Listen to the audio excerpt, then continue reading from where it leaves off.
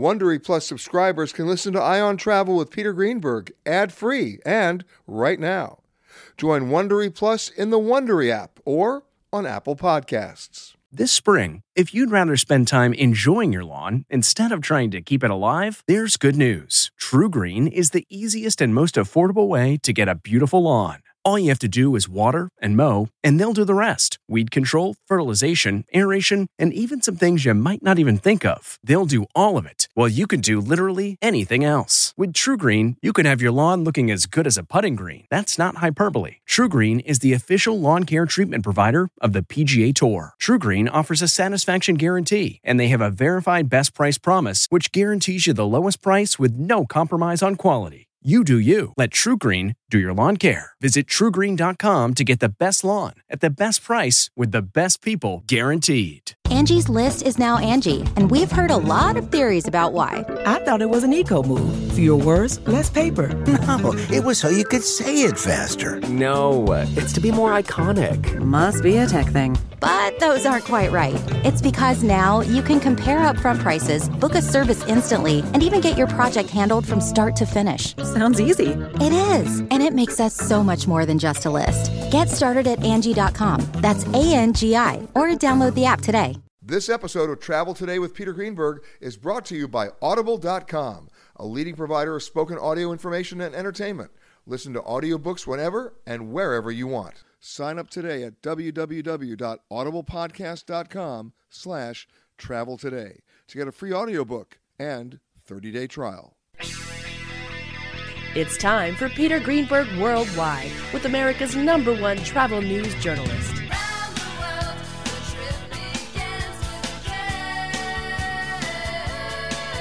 And now, the man who travels over 400,000 miles each year, your travel detective, Peter Greenberg. Hi, everybody. Peter Greenberg here, and welcome to the podcast that's done from a different location around the world every single week. One day Canada, the next day Thailand, then New York, London. You just never know. This week we come to you from Dallas, Texas, at the 25th World Travel and Tourism Council Global Summit right here in the heart of Texas. And taking your calls at 888-887-3837. That's 888-88-PETER. And if you can't get through on the phones, you know the drill. You email me to peter@petergreenberg.com with your name, phone number, question or problem. We will solve it throughout the air or throughout the show. And speaking of that, you can also reach me on Twitter. My handle is @PeterSGreenberg, or Facebook, facebook.com/PeterGreenberg. So much to talk about at this 25th anniversary WTTC. For those of you who are longtime listeners of the show, you know we broadcast every year from the WTTC. This is only the third time in the 25 years of the organization that the actual summit's been held in the United States. Last year was in Madrid. The year before that was Hainan Island in China. The year before that was Abu Dhabi. It's always a fascinating sort of a 2-day summit of the world leaders in travel. We're talking the CEOs of airlines, hotels, cruise lines, rental car companies, every facet you can think of. And they're here talking about stuff that I learn from and then share with you about the trends in travel that are good, bad, and yes, sometimes even ugly, and what it means on the world stage. After all, the numbers are staggering. It is the largest industry in the world, travel and tourism. It's responsible for nearly 10% of global GDP, and in some countries it's actually higher than that. It's 1 out of every 10 jobs. There are about 93 countries out there that totally depend on travel and tourism, and if they didn't have it, they'd have to fold up the tents. I mean, we're talking about some serious and staggering numbers. And yet, having said that, we have incidents like Brussels, Paris, Istanbul, Ankara, that basically upset the chain, that disrupt what should be people's will and eagerness and enthusiasm to travel, see the world, to learn, to exchange with others. And it's an interesting response to see how the travel industry itself adjusts to the changing times. Or maybe the times aren't changing at all, they're just happening more frequently. What are they going to do about it? That's just one of the disruptions. There are other disruptions caused by consolidations and mergers. We just saw earlier this week the conclusion of at least the beginning. How about that? The conclusion of the beginning, I wasn't making a mistake, of the acquisition of Virgin America by Alaska Airlines for about $2.6 billion. What will that mean? Where will it go? Because the combined airline will become the 5th largest airline in the United States. And before you get too excited, there are only about 5 airlines in the United States now. We've gone from 8 airlines competing for 88% of the market share to 4 airlines, and maybe now 5, that own it.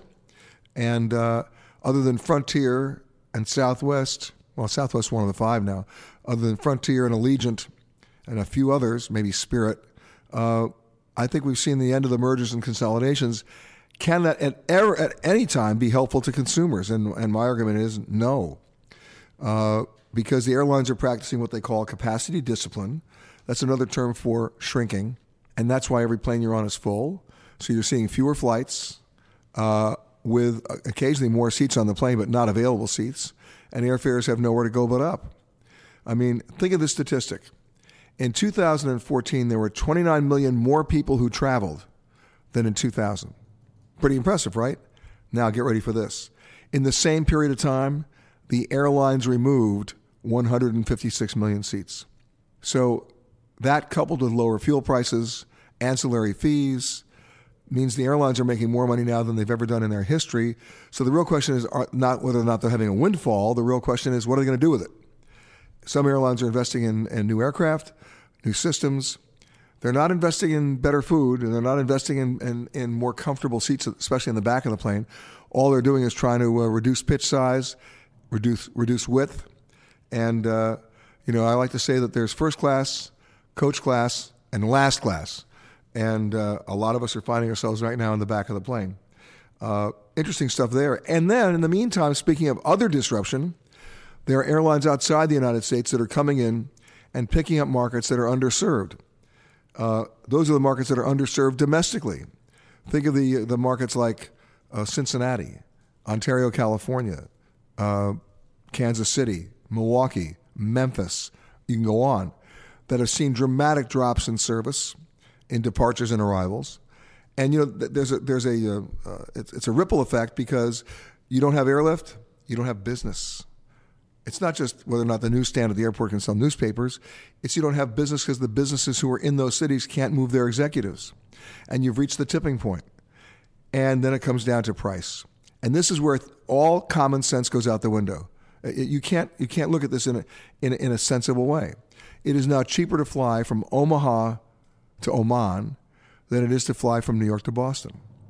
Now, the New York to Boston flight, last time I looked, has an actual airtime of 38 minutes. Of course, since you're going from LaGuardia, you're on the ground for 38 hours. But the point is, it's a 38-minute flight, and it's more expensive in some cases than New York to Nairobi. This is making no sense at all. We're seeing airlines many of you have never heard of before, like Norwegian, Edelweiss, and others. WOW, have you heard of WOW? Coming in and using certain hub cities to create a network from cities that you would normally not think of when taking a long-haul flight. For example, you can now fly nonstop from Las Vegas to Zurich on an airline called Edelweiss. You can fly nonstop from New York to Bergen, Norway on Norwegian. You can fly nonstop from Los Angeles to Stockholm on Norwegian. And the fares are unbelievably low. Speaking of unbelievably low, you want the wow factor? Try WOW. It's a brand new airline out of Iceland that is flying people from Los Angeles and San Francisco and many other destinations to Reykjavik.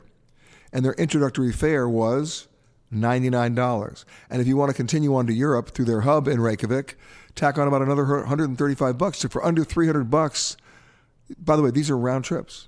You get to go to Europe. And some airlines are even doing nonstop service with stopover privileges, meaning you fly to Iceland on Iceland Air, the established long-term airline, and they give you 2 free nights at a hotel if you're going on with them to Europe. So all sorts of opportunities there. And yet, if you're living in Las Vegas, it may be more difficult to fly to Chicago. But you can fly to Zurich, and from Zurich you get to go everywhere. So we're living in interesting times, and what's particularly interesting about this is for the first time in 40 years, the U.S. dollar is at an all-time most powerful place against so many foreign currencies that it's a great buyer's market for us if we want to go overseas. Toto, I have a feeling we're not in Kansas anymore.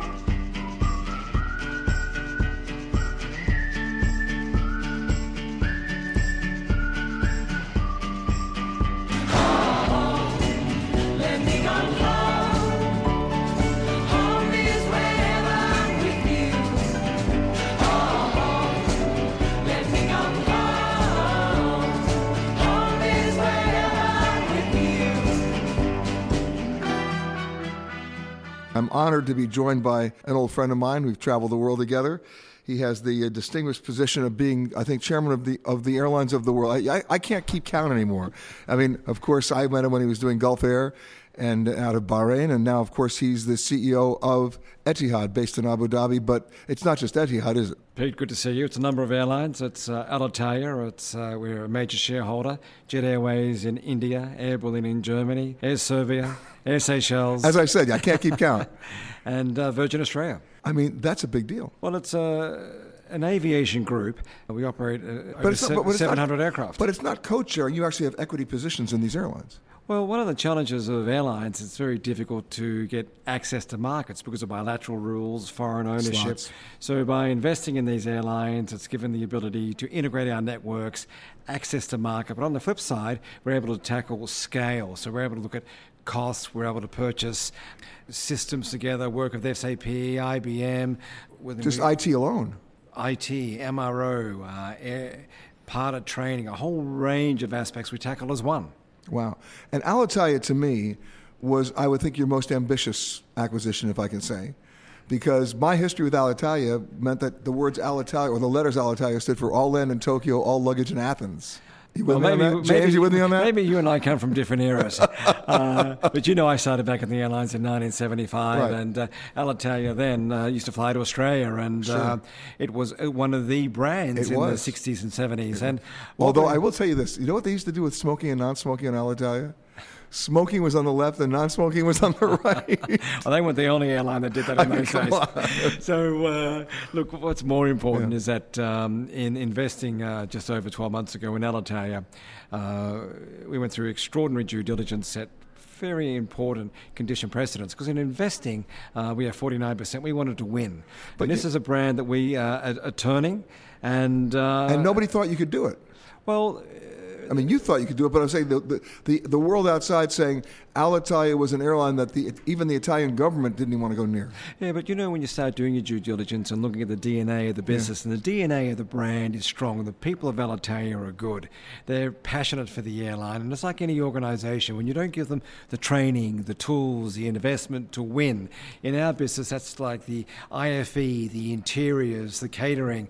And what we've done is rework the airline, new brand, new interiors, IFE, training, and the people are ready for it. So we're very excited. And it's still an Italian airline. It is an Italian airline. If you think of Italy, when you think of Italy, you think about service, you think about style, you think about fashion, and that's what Alitalia should reflect.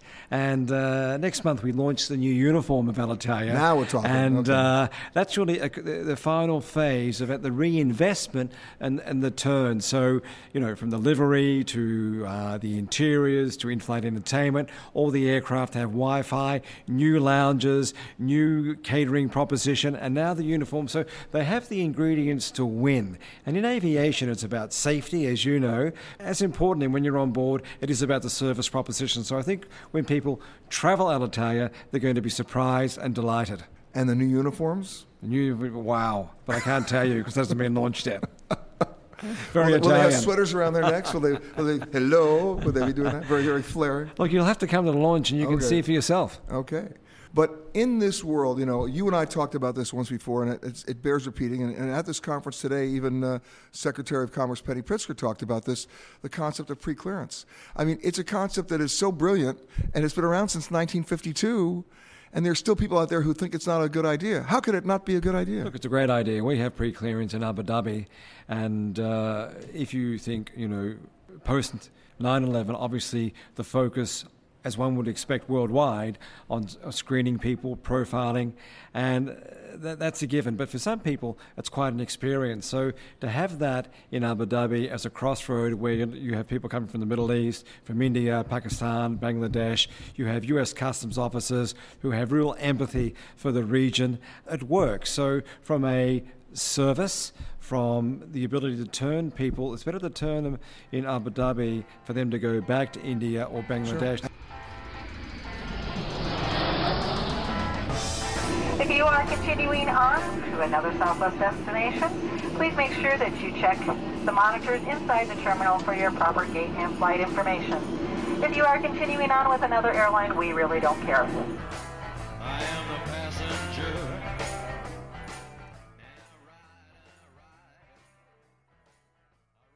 James, we were just last left off, we're talking about pre-clearance. So the whole idea is you actually clear U.S. customs in the country that you're leaving from, and the same security protocols are in place. You're going to be at the airport anyway. Why wouldn't you do it then?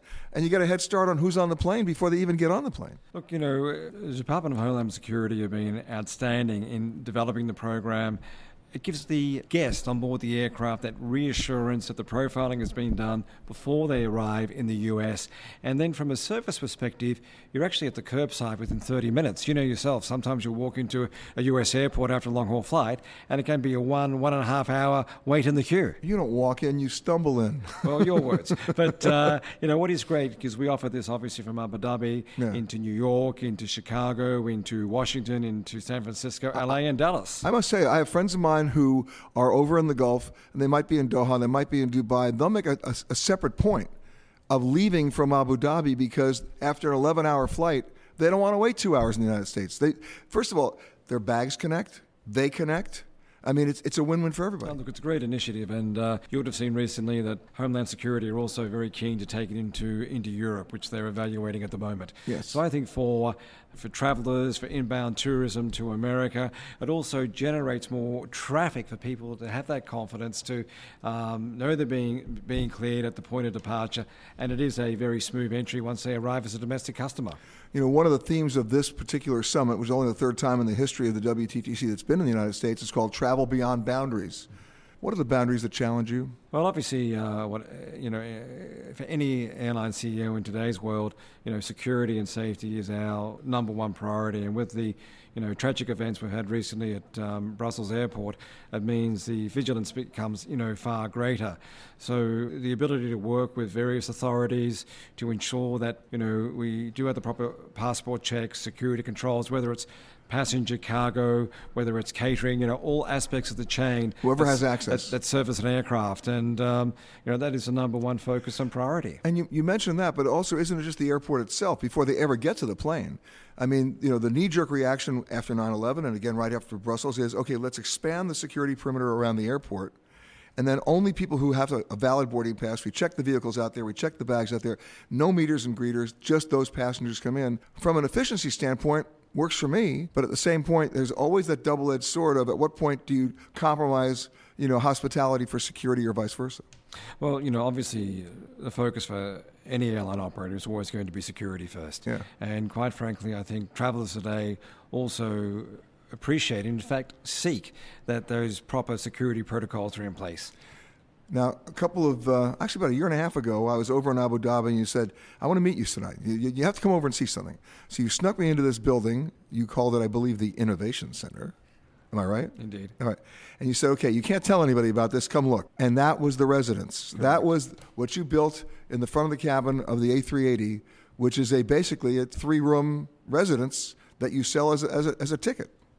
Look, when we looked at the 380, we had placed the order nearly 8 years ago. And at that time, we felt if we could do something in regard to design, and from an aviation point of view, it's about the seat count, the number of seats on the aircraft, it's the weight for range, it's getting the design right to ensure you can bring that in premium, that privacy. And one of the first things in our work group, we said, why don't we do a penthouse? We started with a penthouse before it became the residence. And we held focus groups in New York, in Abu Dhabi, in Sydney, in London. You needed a focus group to figure out that somebody would say no to a penthouse? Well, it was more about what do you like and don't like about travel, and what would you like to see in a cabin. And we have, in fact, filmed those focus groups, and when you replay them and you see the end product, you can see how much of that feedback we took from our regular travelers into producing. But the great thing about the residence is that we're selling it. It's innovative. What we now you were selling it. What about was it? How much is it now? It's on US between New York and Abu Dhabi. It's about $45,000 US. For one or two? One or two. So listen, as I said to you many times before, if you're spending $45,000 for one on that plane, in that residence, you are a loser. You need a partner. Well, I'm sure you'd have a partner, but let me tell you, it's much more effective than taking a private jet. So you get the comfort of an A380. You don't have to make a stop if you do on a private jet. And it's a lot cheaper than a private jet. And you get a butler, you get your own shower, you get your own bedroom, and a menu that you design. And by the way, when they say menu that you design, I was on one of your flights once, and the guy said, "Would you like to have some breakfast?" I said, "Okay." He said, "Do you have any eggs?" He goes, "What kind?" I went, "What kind?" Just eggs. He said, "No, what kind of eggs?" I said, "Okay." "And what would you like with the eggs?" I said, "Mushrooms." He said, "What kind?" I said, "Oh, stop." But you actually stock that plane that way. Well, we have chefs working on board the aircraft. They come out of five-star establishments. They're actually chefs who are trained as flight attendants. Correct. And as opposed to flight attendants with a hat. Correct. And they come for 2 or 3 years. They come out of the kitchens. They fly. They go back to the kitchens. They bring their personality into the cabin. But that's innovation. If you go back to the innovation center, because we have the food and beverage managers. We have the nannies on board the aircraft. It's about... You and I know about the nannies. I know. My baby beside me at the wheel, cruising and playing the radio, with no particular place to go.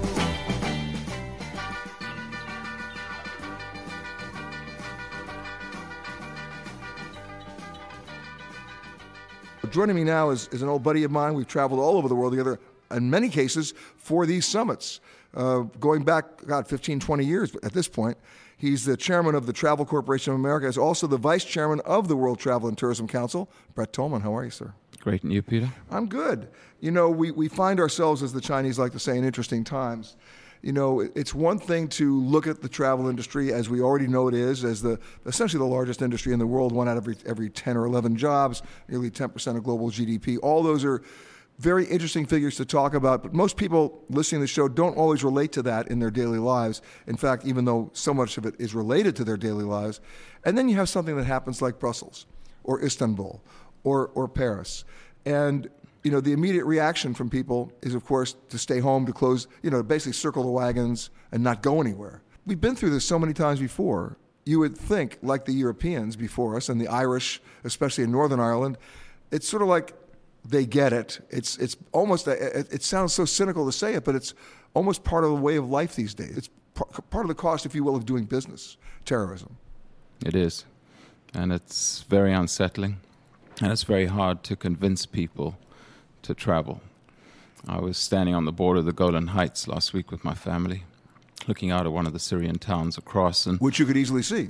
Absolutely. And it was quiet.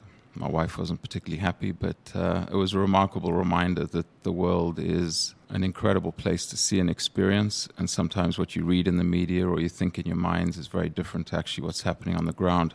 You see what's happening in Tahrir Square when you're looking at the news about Egypt, and then 1 or 2 blocks away, everyone's sitting calmly reading their newspapers. I have to tell you, coffee. I personally experienced that. We broadcast this show from Tahrir Square. I was there right before it. I was there during it and right after it. The same thing happened. I was in Nairobi, not by design. I happened to land in Nairobi the morning of the shootout at the mall. And there I was covering it for CBS. And yes, we were dodging bullets, and it was crazy. And 5 blocks away, people were leaving to go on their safari and go out to the Masai Mara, and everything was just fine. But images that are visual are very powerful. Certainly the worst 4-letter word that starts with F in the world of travel is fear.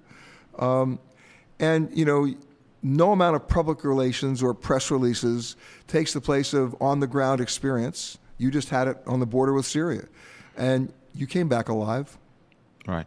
Well, certainly one message is to stay away from where you're traveling to, because obviously you attract it. But seriously. It only took about 3 minutes and 26 seconds for the provocative message of Brett Tolman. Thank you, sir. You know I love you, though. I know you do.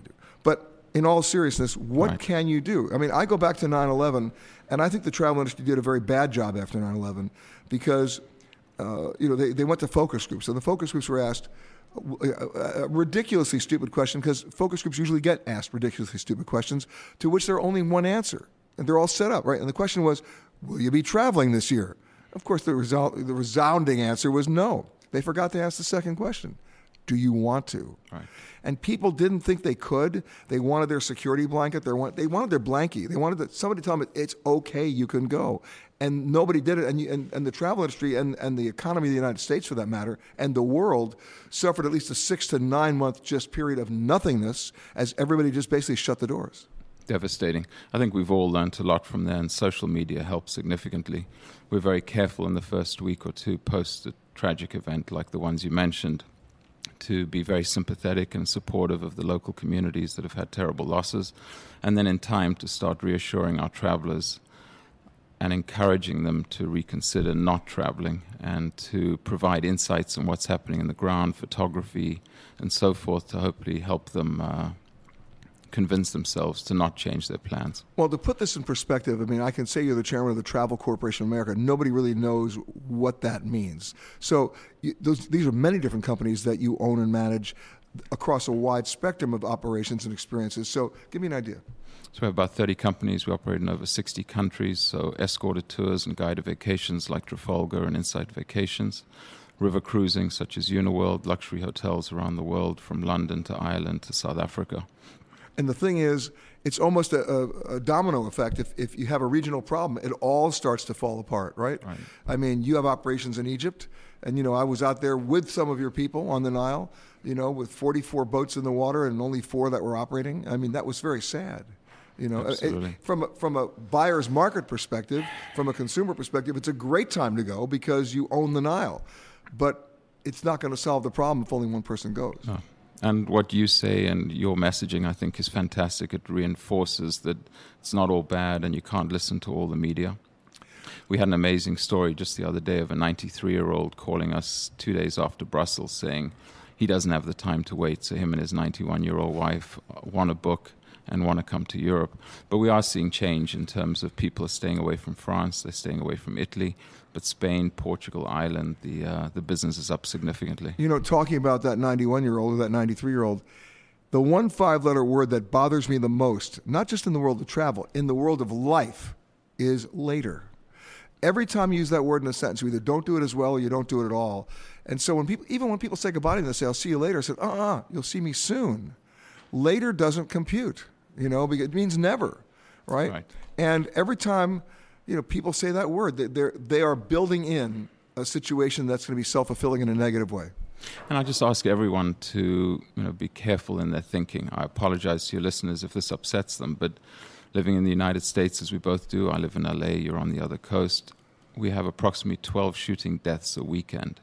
100,000 people die in this country due to accidents in hospitals, and therefore the mathematical chance and probability of dying from a terrorist attack here or elsewhere in Europe is so mathematically small compared to staying at home. And therefore, we need to be so careful about how we think and trying to be pragmatic. But as you said, that 4-letter word, fear, is very hard to overcome. I mean, I can think of probably 50 destinations right now that if most of my friends, who, by the way, I think are well-educated and experienced and sophisticated, if they heard I was going to any one of those 50 destinations, their immediate reaction would be careful, be safe. I drive on the San Diego freeway. There you go. Keep that going. This is Flight 372 on SWA. The flight attendants on board serving you today. Teresa in the middle, David in the back. My name is David, and I'm here to tell you that shortly after takeoff, first things first, there's soft drinks and coffee to quench your thirst. But if you want another kind of drink, then just holler. Alcoholic beverages will be $4. If a Monster Energy drink is your plan, that'll be $3, and you get the whole can. We won't take your... My next guest, I never see him where I live. I see him where, actually I only saw you once where you live. He's based in Barcelona. I saw him in Florida, and now he's here in Dallas. He's the chief executive officer of something that most Americans have never heard of, called eDreams, or the website is Odigio. The website, actually, it depends upon which country you are. So we have many different brands, but here in the U.S. Well, first, let me introduce you. It's Dana Dunn. Absolutely. Thank you, Peter. It's a pleasure to be here and a pleasure always to see you. Yeah. So the company, actually, we have many different brands. So we're a conglomerate. We're kind of, let's say, in Expedia, mostly European-based, right? Even though we cover 44 countries, the brands that would be eDreams, would be Apodo, Travelink, Go Voyage, and LilyGo. And they're mostly so by the way, no one in this country has ever heard of them. That's right. That's right.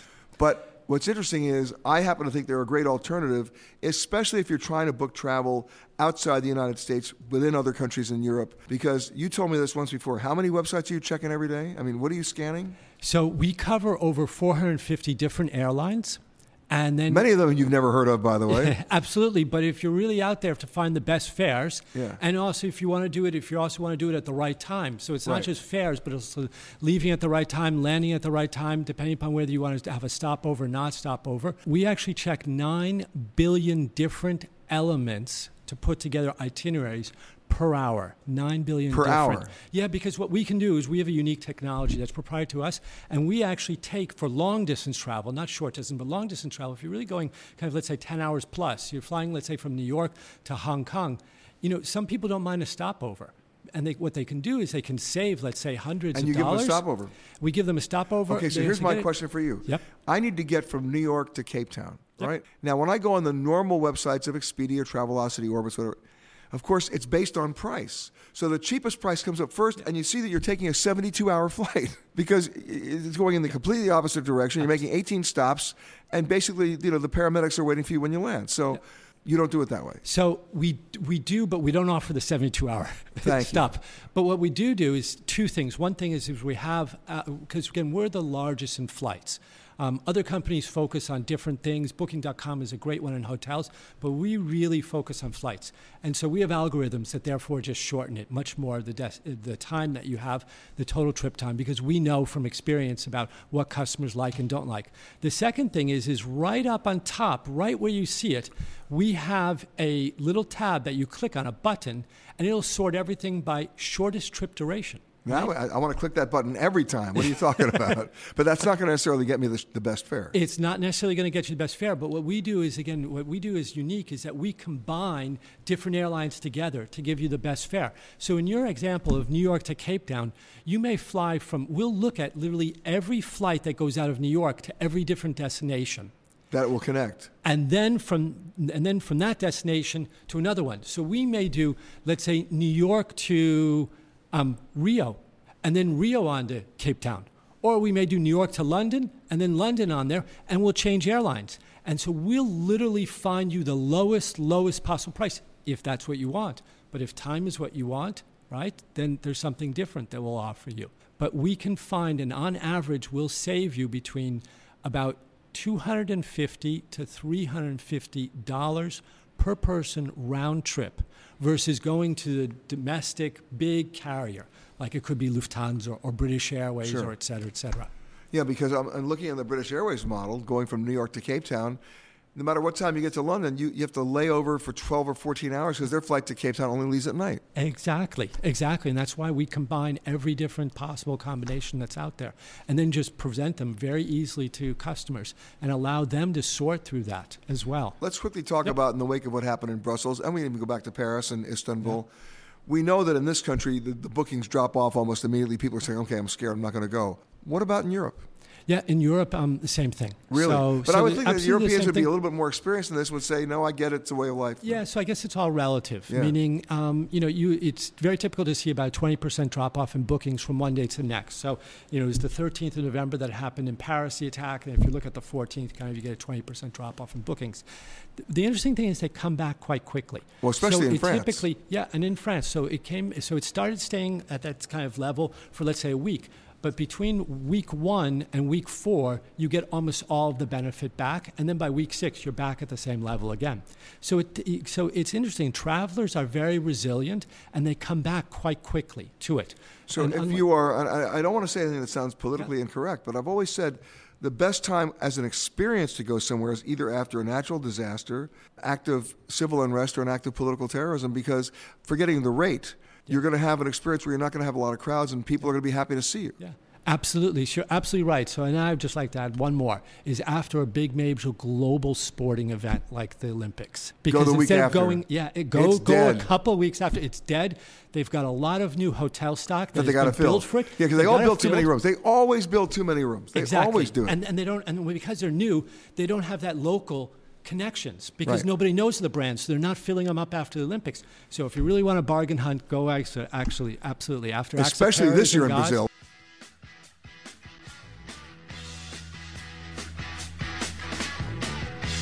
Hello, this is your captain speaking. There is absolutely no cause for alarm. Get your motor running. Head out on the highway, looking for adventure.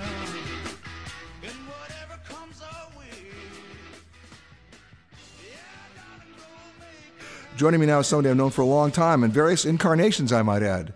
But usually airlines, now airport. I knew him at United. I knew him at Virgin Australia. Correct. And now he's the CEO of DFW, a huge Metroplex airport here in Dallas that is getting bigger all the time. Sean Donahue, how are you, man? Hi, Peter. Great to see you. I mean, it's one thing to say you're in the airline business and know about the airlines and live it, right? Making that transition to an airport seems like it's easy, but it probably wasn't. Well, I was fortunate, Peter. In my career in the airline side, I worked at a lot of airports, so very familiar with airports. Oh, you loaded bags? And I loaded bags and did all sorts of things. Did we? All sorts of things in airports in my career. So you were a ramper? Well, I started as a clerk at United. But then I worked at O'Hare. I worked in Boston, New York, Denver, Chicago a couple times. So you couldn't keep a job? Yeah. People kept getting tired of me, so they kept moving me on. So you understood the process at least? I did. But what was DFW that was particularly challenging to you? Well, when I was at Virgin Australia and I was recruited to come to DFW Airport, what really appealed to me was the fact that the focus of both mayors, the owner of DFW is Dallas and Fort Worth. So the mayors have a lot to say about the airport, and they had a vision about how we could grow this airport to be more of an international, more of a global player. And having lived in Australia for 3 years, I gained a great appreciation of the importance of a global perspective, and that's what really appealed to me from a strategy perspective. And then from an operational perspective, my predecessor, Jeff Fagan, had a great reputation, ran a great airport, so I knew I was coming into a good situation. Sure. I mean, you talk about global. If you take a look at airlift in this country, just domestically, it's shrinking. There are cities that are really dying out there because the airlift is left, right? You take a look at Cincinnati or Memphis or Kansas City, Milwaukee, Ontario, California. I mean, right now it's cheaper to fly from Omaha to Oman than it is to fly from Springfield to Syracuse. And I'm not making that up. I know. So, and then you have the commuter flights that have always come in. And the thing is that bottom line is you have to figure out airlift here too. Right. At the same time, you see all these new disruptor airlines, if you'll call them that, who have figured out ways to come in and offer service to cities that may not be well served. I mean, for example, you can go nonstop from Las Vegas to Zurich now, right? On an airline that nobody knows called Edelweiss, right? And you have Norwegian coming in, right? You got the Gulf carriers here; they've come in from day one. I mean, they couldn't wait to come to Dallas, right? Correct. How much has your international long-haul traffic grown? I just met with Customs and Border Patrol, and they shared with me a fascinating chart. So in the last 2 years, out of the top 10 U.S. gateway airports, DFW has been the fastest growing international airport at about 15-16%. And the other piece of that is we're really focused on making the customer experience great at our airport. And one of the things we're doing is the clearance through Customs and Immigrations, and we're using technology. So at the same time that our growth in international visitors has been up 15%, the time in clearing them has gone down 44%. Now, and that's a great story. There are certain things that they've done that I happen to be greatly supportive of, like, global entry. Right. It's when the kiosks work. Right. Half those machines aren't working these days. I mean, it's crazy. But the concept is great, and when those machines work, boom, you're done. Who wants to wait 2 hours after an 11-hour flight? That's great. But there's certain things that are not in your control, right? Like the TSA. Sure. I mean, you have to work around them and with them, right? Absolutely. Here you have your hometown airline, Doug Parker, the chairman of American, claiming, "Get ready, guys, it's going to be horrendous this summer." How do you fix that? Well, we're working with the TSA in a spirit of partnership. We're fortunate, Peter, that we have 5 terminals at DFW, and therefore we have 15 different security checkpoints. So unlike a lot of major airports where there's 1 or maybe 2 massive checkpoints, we're actually able to disperse the traffic. Yeah. That helps us. That really does help us. Now, having said that, this summer is going to be tough. There's no question about it. Because of staffing cuts. I mean, they're down 1,100 inspectors in their system right now, and they haven't replaced them. Right. And the volume, as you know, is going up. Absolutely. And one of the things we're trying to do at TSA, PreCheck is a great program as well. Yeah. And there's not enough people. There's not enough people who have signed up for PreCheck. And here's the problem: then TSA wants to go into the retail business and have people sample it, and then they're in lines they didn't even know why they're there. And instead of the guys screaming to take your shoes off, they're telling them to keep their shoes on. It's total confusion. It's a little bit tough. The thing that I can't understand about TSA, forgetting the staffing, is their shift change ideas, right? Why would you close And this is not particular to DFW. It's like, why would you close pre-check at 7 in the morning and 5 in the afternoon? Wouldn't that be when you wanted to open? Right. Or why would you train your guys on the conveyor belt at 7 in the morning and 5 in the afternoon? That's when you don't want to do that. Right. Because they're going to look at every bag for 5 minutes. We have clearance, Clarence. Roger, Roger. What's our vector, Victor? Howard radio clearance, over. That's Clarence, over. Over. Roger. Huh?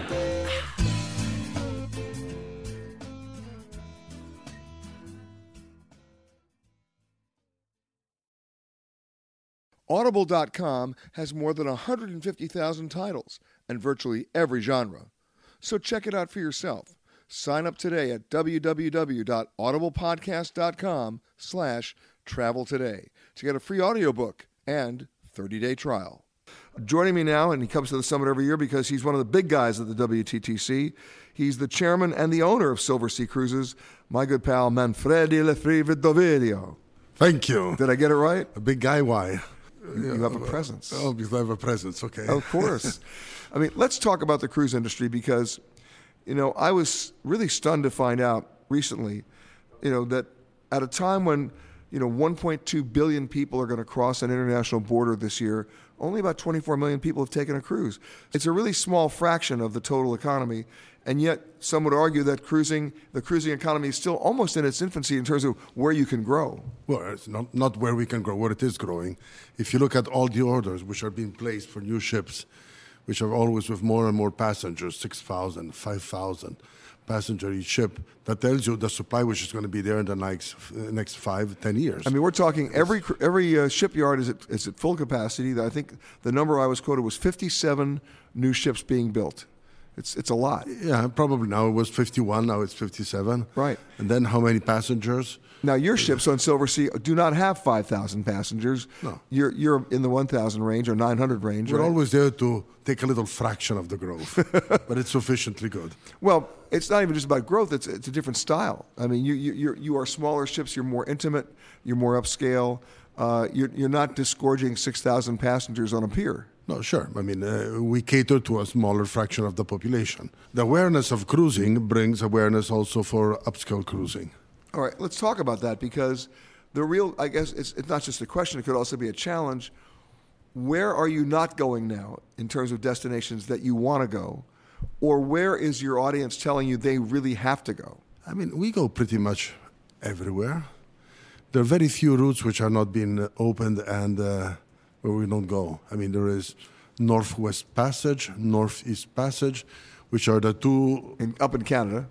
Upper Canada or Siberia. Yeah, and you're not doing that yet. Upper Canada, we did it 1 year. There are always risks that sea will close, so you take a chance. And the other side, which is the Northeast Passage, you need permits, and in Russia, sometimes it's difficult. Right. Africa? Africa, we go wherever you want to go, we go. There's some areas which you have local wars, you don't want to go, so we don't go. Of course, but I'm saying there are still opportunities in Africa of ports that most people haven't gone to yet along the west coast of Africa. Most of people do not know. Africa is not an exploited destination. Right. There's a lot to be discovered there. And at the same time, of course, the elephant in the room, if you will, is China. It's gone, as you and I have talked about before, from a destination business to a source business, right? It's now... It's gone from a tiny destination business to a potentially gigantic source business. Meaning local Chinese cruising from China. From China. I think that the most of them will be cruising around China. And then there will be a portion which will want to see the world on a cruise ship. And every cruise line, including yours, is looking at it in one way or another. Or some cruise lines have actually built ships dedicated entirely just for the Chinese market. Yeah, they're starting. They're starting either to change them and convert them to a Chinese market. What we assume is the taste of the Chinese. And what do you think that is? It will depend on the kind of ship. Upscale ships will mostly be quite the same, and the mass market will be quite different. In what way? They will have massive casinos. They will have big spas. They will have retail rooms dedicated. Retail shops. They will have rooms dedicated to play. What's the card name? I don't remember. Whatever the game is, yeah. Yeah, they play cards. All the family gathers. Mahjong. Mahjong, yes. Mahjong, yes, of course. They all gather on holiday to play that game, and so that's going to be. There's going to be different dining options. You're going to have Chinese breakfast. You're going to have all of these things. But you also, in addition to your upscale cruise line, you also have upscale expedition ships. Yeah. Well, I think that to talk about Chinese, what they are looking for is iconic things. I think what is an interest for the Chinese is to touch as many countries as possible. So they want to think, to know, and to say that they have been in 100, 150 countries. So that's something which excites them. Another one is to go to destinations where you cannot go, or few people have been. So the Arctic, the Antarctic. But then it will go to a more normal approach. You go on vacation not to say that you've been on vacation, but you go on vacation to enjoy your vacation. Well, to immerse yourself in a different culture, have a different experience. But first and foremost, they just want to come out of the gate running. They just want to, they really want to just hit as many places as they can. Yeah, they want to hit the places, and they want to go to iconic places and make a selfie that they've been there. A selfie? Yeah, selfie. Oh, man, the selfies are driving me nuts. With the selfie stick. Unbelievable. Weapons of self-destruction. That's what I call them. Of selfie destruction. Of selfie destruction. Exactly. I was just in Venice recently, and I renamed the Bridge of Sighs the Bridge of Thighs, because everybody was thigh deep with selfies, trying to get a shot of them with a gondola going over. I'm amazed nobody fell into the water. I mean, it would be fun once to see one falling into the water. And I'm sure they will. That's the point. As Well, long as the it's water not, is as not long as it's not dangerous. us, because you fall into the water in Venice, you come out a different color. What do you think is the biggest challenge to the cruise industry right now? Temporary challenges. Yeah. Temporary challenges is, of course, geopolitics always. You never know what's going to be the next threat, the next problem. So, but the world lives this way. We have always had, and we will always have some moments of hiccup. Either it's geopolitical or maybe some small economic recession. But the instances you of grow through not a straight line, but through a zigzag line. And the instances, let's say, of piracy on the African coast, they've gone down now. It's almost non-existent. Right. Down Somaliland, Strait of Aden, yeah, that's almost non-existent. Right. I mean, it's over, just about. Substantially over, yes. So the You major... see, it was a big problem, and now it was. isn't. It is, because people addressed it. The Navy's got down there, and they got them. Yeah, they got them. Amazing. And, of course, one of your ships that I was just on the other night, the Silver Cloud, is now about to be repositioned as an expedition ship in the Antarctic. Yeah, but that's a market which is growing at 9% a year. So we need to bring capacity in as fast as possible. Hello and welcome to Alaska Flight 438. We'd like to tell you now about some important safety features of this aircraft. The most important safety feature we have aboard this plane is the flight attendants. Please look at one now.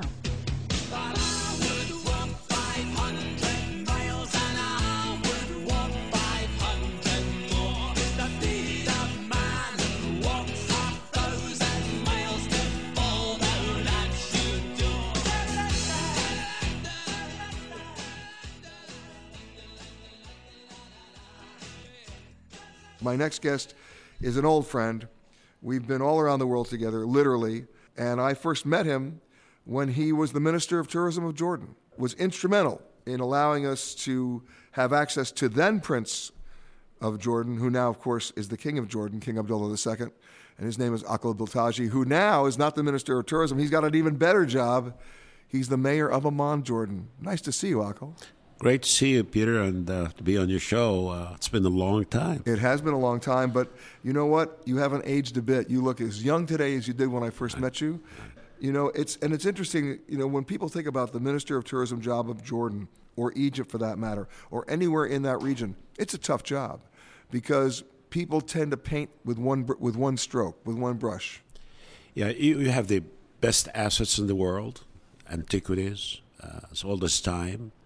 But the circumstances in the area are not helping at all. Egypt is suffering, Jordan is suffering, the whole region is suffering now. Israel is suffering. I hope we'll get rid of those ISIS very, very soon. And, yes. And we'll get things back in order. And by the way, having said that, as far as I'm concerned, Amman is still very much in order. I would go tomorrow. In fact, you and I were talking earlier about me coming over. Exactly, Peter. We are the cool spot in a hot region. But sometimes you're not branding it that way, are you? But sometimes you have to. The theme here, travel beyond boundaries. That's WTTC, yes. Right, is how to get there. That's what that got me here, actually. I was very interested in the topic and the people. I haven't seen them for some time. You remember I hosted the WTTC back in Jordan in year 2000. I was there. King Abdullah was there as a host as well. Yes. So brings me back to empower and get some good stuff from you guys and energize myself and go back and make the city a great city, particularly this summer. We're counting on a lot of tourists. When I first went to Amman, and this goes back, 25 years ago, it was a sleepy place. It's not sleepy now. No. It's 4.2 million people now. When you were the first, it was like 1.5 million. Exponential growth. Yeah. It's amazing. But don't forget, I have 450,000 Syrian refugees who were waiting that, they get back home, and that's why we call them guests. We don't like to call them refugees, so they can expedite their return. But it's a big city, bustling, 24 hours, and you love it. Just come back and... I do. I mean, I had, and it's funny, talk about globalization. I mean, I had a great Chinese meal in Jordan, and you don't expect that, but there it was, right, in Amman. Where was it? Blue Fig? Yeah. Is it still there? Yes. Oh my God, what a great restaurant that is! I mean, so many things, and you guys go all night. It's a lot of fun. Right, it's still there, and so many other places as well. The Rainbow Street now is the hot spot in Amman. But downtown, it's much cleaner, Peter. It's people are down there till 2-3 o'clock in the morning, safe as ever, clean. Trying my best to keep it a clean city. What's your biggest challenge as mayor? Traffic, and that's why I was looking at the Dallas toll system here. It's a company run by Spanish people, but it's a conglomerate.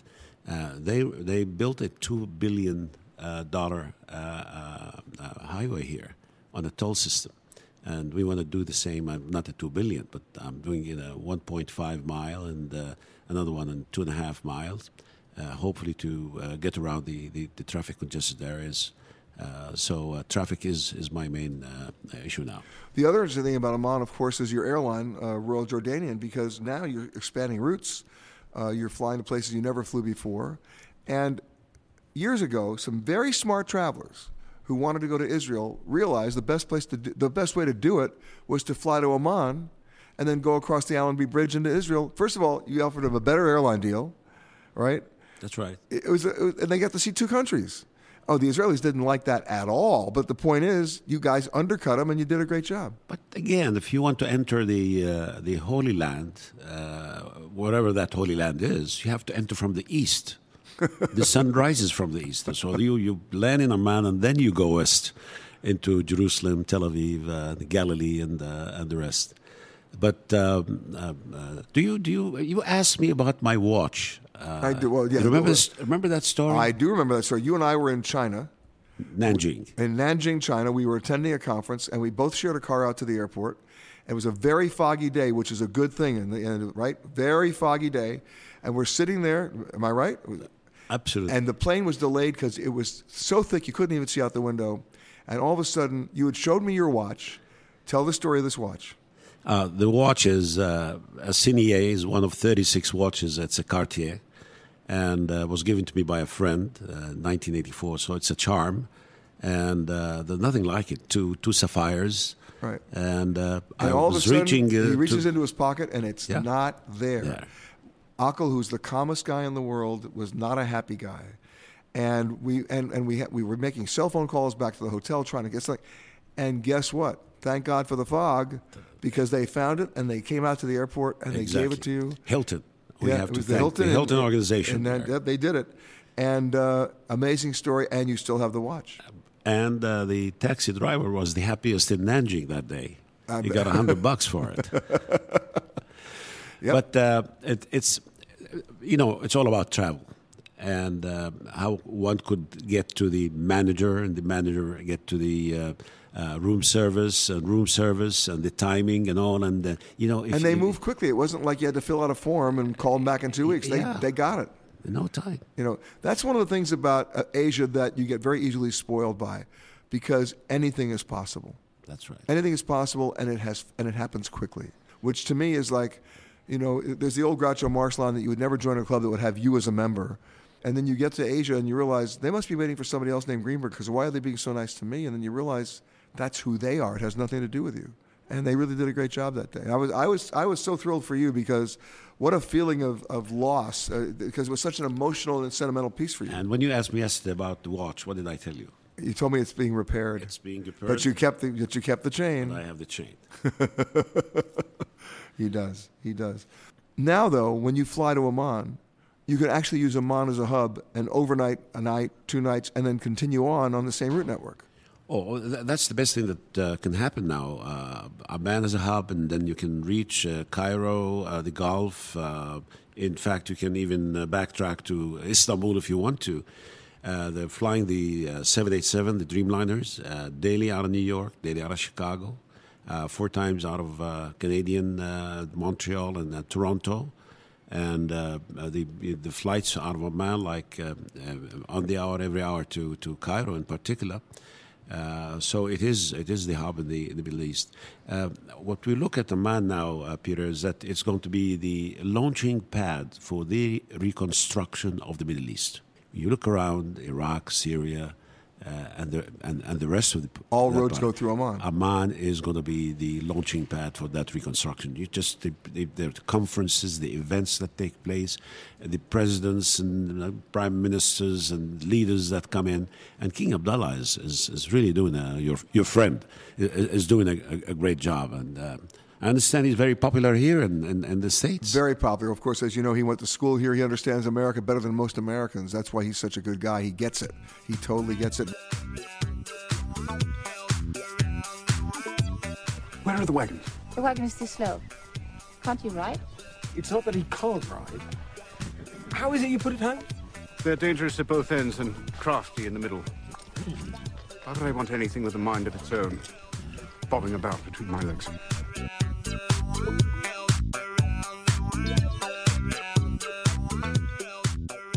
Joining me now, he's become a regular on the show, an old buddy of mine who travels actually more than I do, hotel manager extraordinaire, hotel executive extraordinaire, Raymond Bixson. How are you, sir? Hi, Peter. You've been coming to this summit for a long time. Yeah, howdy, aloha, and namaste. That's the area that I cover nowadays. So, yeah, nice to see you, Peter. Nice howdy? To be here. Oh, that's Dallas. Got it. Let's get serious for a second, because in the wake of the Paris shootings in November, in the wake of what's happened in Istanbul and Ankara, in the wake of what's happening in Brussels, some would argue, and by the way, statistically they'd be right, that the incidence of this, the frequency of it, is increasing in terms of terrorist activity aimed at innocent travelers. There's just no doubt about it. And that's part of the deal. But in this case with Brussels, at the airport and the metro station, you see almost an immediate drop-off in bookings. The real question is, are we smart enough as intelligent travelers to realize that we can bounce back from this and it shouldn't affect our travel plans? Well, I don't know if you can say that completely, Peter. I'd say that we're fortunate to be in the industry that we're in, travel and tourism, as we know that whether it's a natural event or an unnatural event of any kind of those proportions, that travel and tourism has demonstrated over the years that it bounces back. And because of the global nature and the cyclicality, synchronicity of our businesses today, that I'd say that, yes, it does affect you. I think it's a short-term effect. The traveler today is really a global business, a global traveler. And it's an accommodation that we need to be as a traveler and also be as a supplier to make sure that our guests are looked after in any given way, shape, or form. Right. It gets down to duty of care. But here's my question, because there's almost a conflict or a contradiction between security and freedom, between convenience and police state, right, in order to go from point A to point B. Well, hospitality and security aren't exactly compatible per se in that context, because you're not going to a consulate or an embassy. You're going for a wedding, you're going for a function, you're going for a meal. And so it's not that type of security that one expects when you visit a hotel. Okay, actually. so I'll be devil's advocate here, okay? Now, you've had experiences in India, some pretty horrendous experiences at the Taj, the famous shootout there in 08. And if you were going to enter the 9/11? 9/11, of course, I know, but I'm talking about just what happened in Mumbai. If I were to check into the Taj Hotel today, I'd go through a metal detector. If I was going to, right, that happened because of that, right? But how many hotels are proactively, they don't have to like make it a police state, but how many hotels are proactively installing at least a visible security system to give people at least the peace of mind that they are being looked at? Yeah, it's you're absolutely right. It's really something that we have to embrace. And I had been a general manager in New York for 16 years during 9/11, and 16 hours in the terrorist attack in Bombay, as you know. And so, out of that comes a different way of the way we travel. I'd say look 10 years ago when you came to the airport. And if they asked you to do those things 10 years ago, you'd be screaming at the top of your head. Today, you're stripped halfway down before you're even at the line. So I guess it's what travelers have to learn to do, and hotels as well, actually. Right, and that's the point that I'm making. I mean, for example, and I'm not trying to give anybody the wrong idea, but it bothers me to no extent that there's not a bellman in the world that wouldn't take $5 to watch my bag without ever inspecting the bag. That wouldn't happen at the airport, but the hotels become a soft target that way. And the hotels that I've talked to will tell me off the record, well, they don't want to institute any more security like that because they don't want to inconvenience their guests. And my argument to them is, I think a rather large explosion killing half your guests is a rather large inconvenience in and of itself. So let's talk about what we can do. I'll give you an example. You may remember when they blew up the Marine barracks in Saudi Arabia and all those guys died. Well, under a military contract, there was a company that developed the most amazing thing, blast-proof wallpaper. Because people in those kinds of explosions don't get killed by the explosion, they get killed by the shards. Absolutely, right? Yeah. So we watched them develop and then detonate this blast-proof wallpaper. And you see when they exploded the bomb, you see the wall just do this. Wah, wah. Winslow, Sarasota, Wichita, Tulsa, Ottawa, Oklahoma, Tampa, Panama, Mattawa, La Paloma, Bangor, Baltimore, Salvador, Amarillo. On second thoughts, let's not go to Camelot. It is a silly place. Right. I've been everywhere, man. Across the deserts, bare, man. I breathe the mountain air, man. Travel, I've had my share, man. I've been everywhere. I've been to Boston, Charleston, Dayton, Louisiana, Washington, Houston, Kingston, Texas. You had that terrible incident in Mumbai, and you reacted to the point where security became basically plan A, plan B, and plan C. Not to beat everybody over the head with it, but there's a visible security presence. And the hotels that you worked on, you had much better security. There's no doubt about it. And the proof of the pudding, of course, is that you haven't had an incident since. Right. I guess it's both. It's visible and invisible. Right. I would say that if there are airports, for example, fly to Tel Aviv, you don't see anyone walking around with machine guns or sandbags with someone standing guard. But I tell you, they're there. And similarly, I think that whether you have plainclothes ex-commandos like air marshals in your hotel, that also exists today. And these are things which are there, but not there. And so you need to have that presence at the same time. But there's a difference between a subtle presence and a presence that's in your face. So, for example, you mentioned the air marshals. I have to tell you, I have an issue with that. I have a real issue with that. Air marshals always sit in 3B. They all wear their Dockers pants, and they're reading their Tom Clancy novel, and they're trying to blend. Guys, everybody knows who you are. And they sit in 3B, right? I understand why. Nobody wants to be in a window seat. They need to be able to get out right away. And there's one guy maybe in coach on selected flights. Emphasis on the words selected flights. They're not on every flight. If you truly want to make a statement about air marshals being on a plane, why not put them in uniform in the jump seat at the cockpit facing the passengers? That's it. Send the message that you want to send, and then everybody enjoys their flight. But no, they're playing a Clint Eastwood game of, are you feeling lucky today? Because they might be on the plane, they might not be on the plane. And I do not know yet. And if anybody's listening to the show and wants to argue the point, the number is 888-887-3837. I do not know yet of any incident yet since 9/11 where an air marshal has actually thwarted an attempt. Peter, that's something that probably you would have a better idea than I would. And you'd probably want that to be more on the soft side rather than make it a point that that happened. But I agree with you. I think though it's. I mean, let's think about what an air marshal does. Yeah. Your plane is either secure or it's not. The cockpit door is either locked or it's not. If you have an air marshal on a plane, you're letting people know you're still worried about the security on that plane. Correct. Absolutely. So they either got through security or they didn't before they ever got to the plane. Which one is it, guys? And when you see the failure rate of the TSA, 97% failure rate in detecting weapons. You know what a 97% failure rate would be in my case?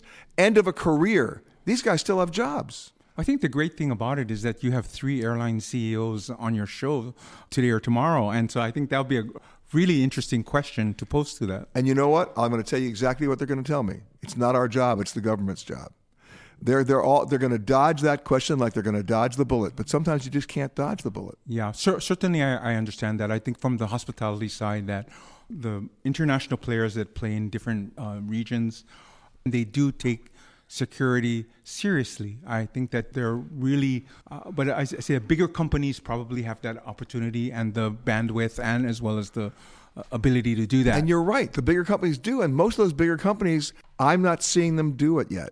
And if I were like a financial speculator, right, I would be investing in metal detector futures because all you need is one incident in the American country of the United States of America, in a major American city where someone basically gets inside a hotel and does what happened in Brussels.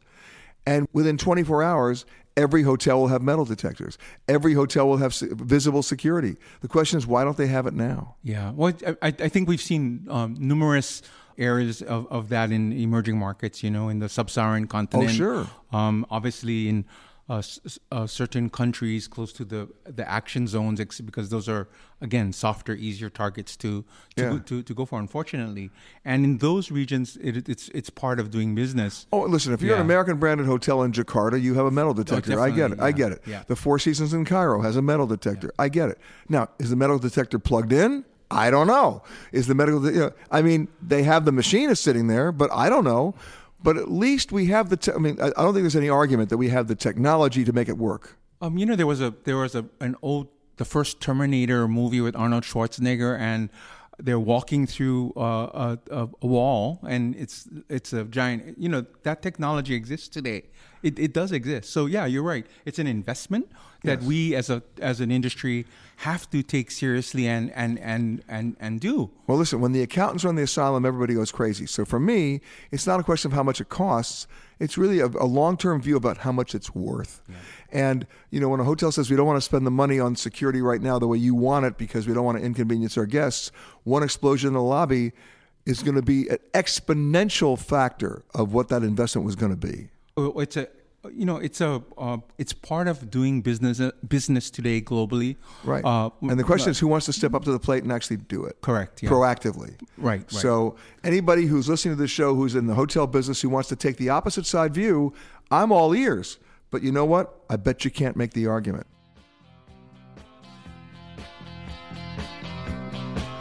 You've been listening to Peter Greenberg Worldwide. Catch us each week as we broadcast from a new location somewhere around the world.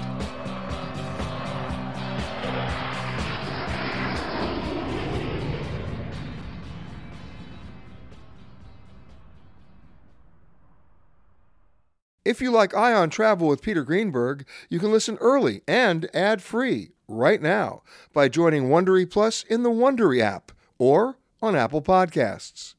Prime members can listen ad-free on Amazon Music. Before you go, tell us about yourself by filling out a short survey at Wondery.com/survey. The Hargan women seemed to have it all. We're blessed. My mom was amazing. But detectives would soon discover... Inside the house, there were the bodies of 2 women. A story of betrayal you would struggle to believe if it wasn't true. I am just praying to God, this is a sick joke. From 48 Hours, this is Blood is Thicker, The Hargan Family Killings.